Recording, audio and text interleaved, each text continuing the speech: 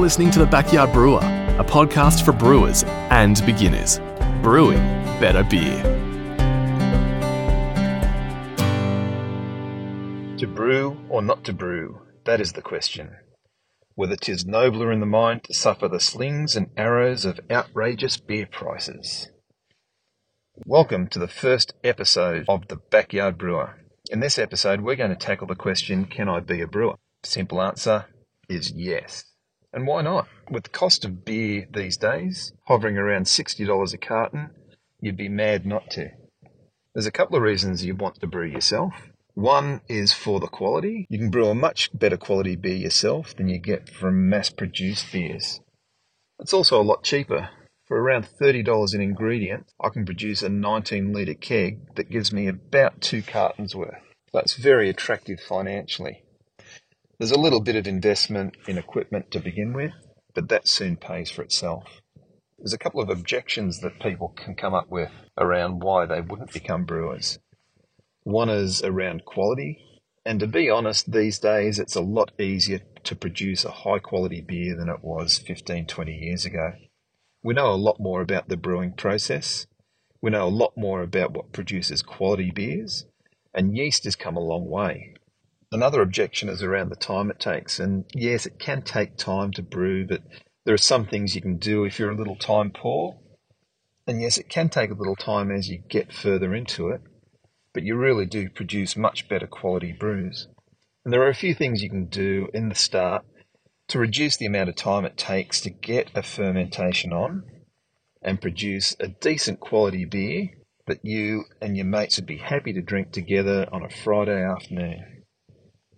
One of the things you can do is ferment an extract kit or a fresh wort kit. And you can even customise them these days by adding hops in or changing the yeast and getting a different flavour profile. In short, anyone can become a brewer. It only takes a little bit of equipment.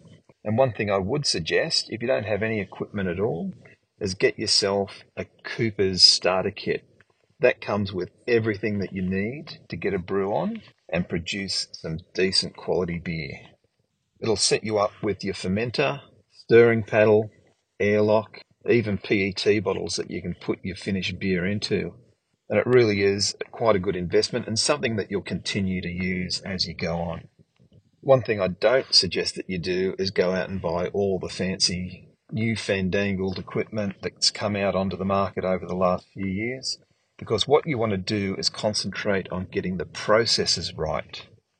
Once you've got the processes right, then you can expand out and you can start to look at single vessel systems, conical fermenters, glycol chillers, kegging, all of those sorts of things.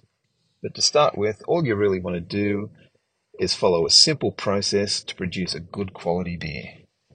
All you need to do that is a little equipment, some simple ingredients, basic knowledge and time. And the knowledge is something that I'm going to impart on you. Week by week, we'll build it up. We'll start really simple. We'll start with just fermenting a simple wort kit. And from there, we can build it up into something more complex with more complex processes, into more complex styles of beer. To start with, I suggest that you concentrate on the styles of beer that you enjoy. If you like session beers, then let's go for session beers. If you like IPAs, then start brewing IPAs. Because your taste buds will tell you what you're doing. You'll figure out what you're doing right, what you're doing wrong, where you can improve, and you'll start to see results a lot quicker than if you are an IPA fan but you try to brew lagers first off. Like the saying goes, stick with what you know.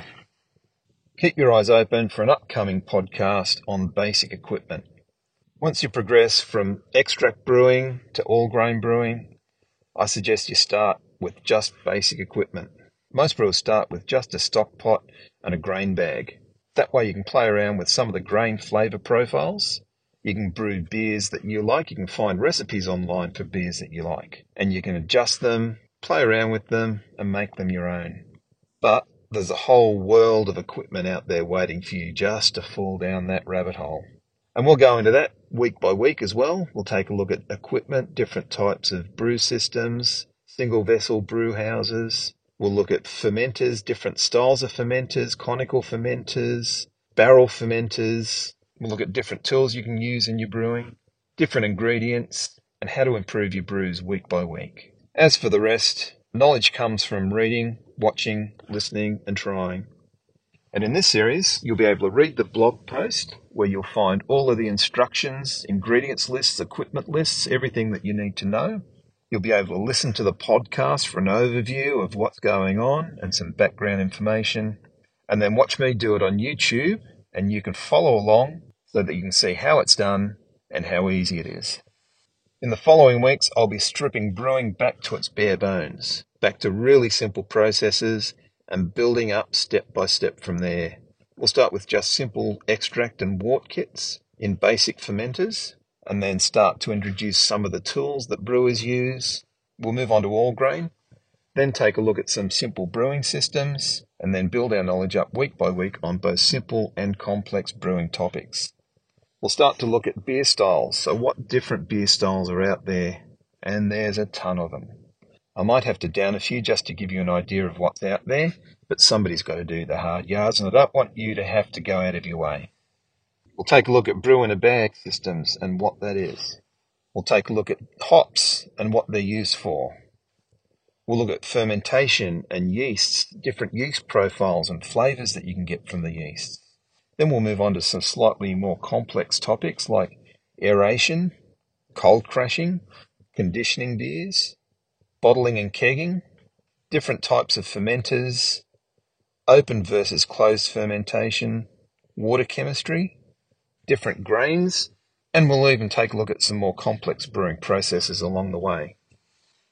We might even throw in the occasional brewery visit and interview the occasional brewer.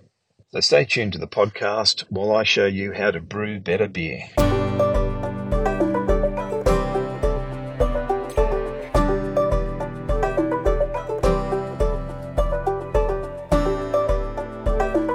From the sunny hills north of Bris Vegas, you've been listening to The Backyard Brewer.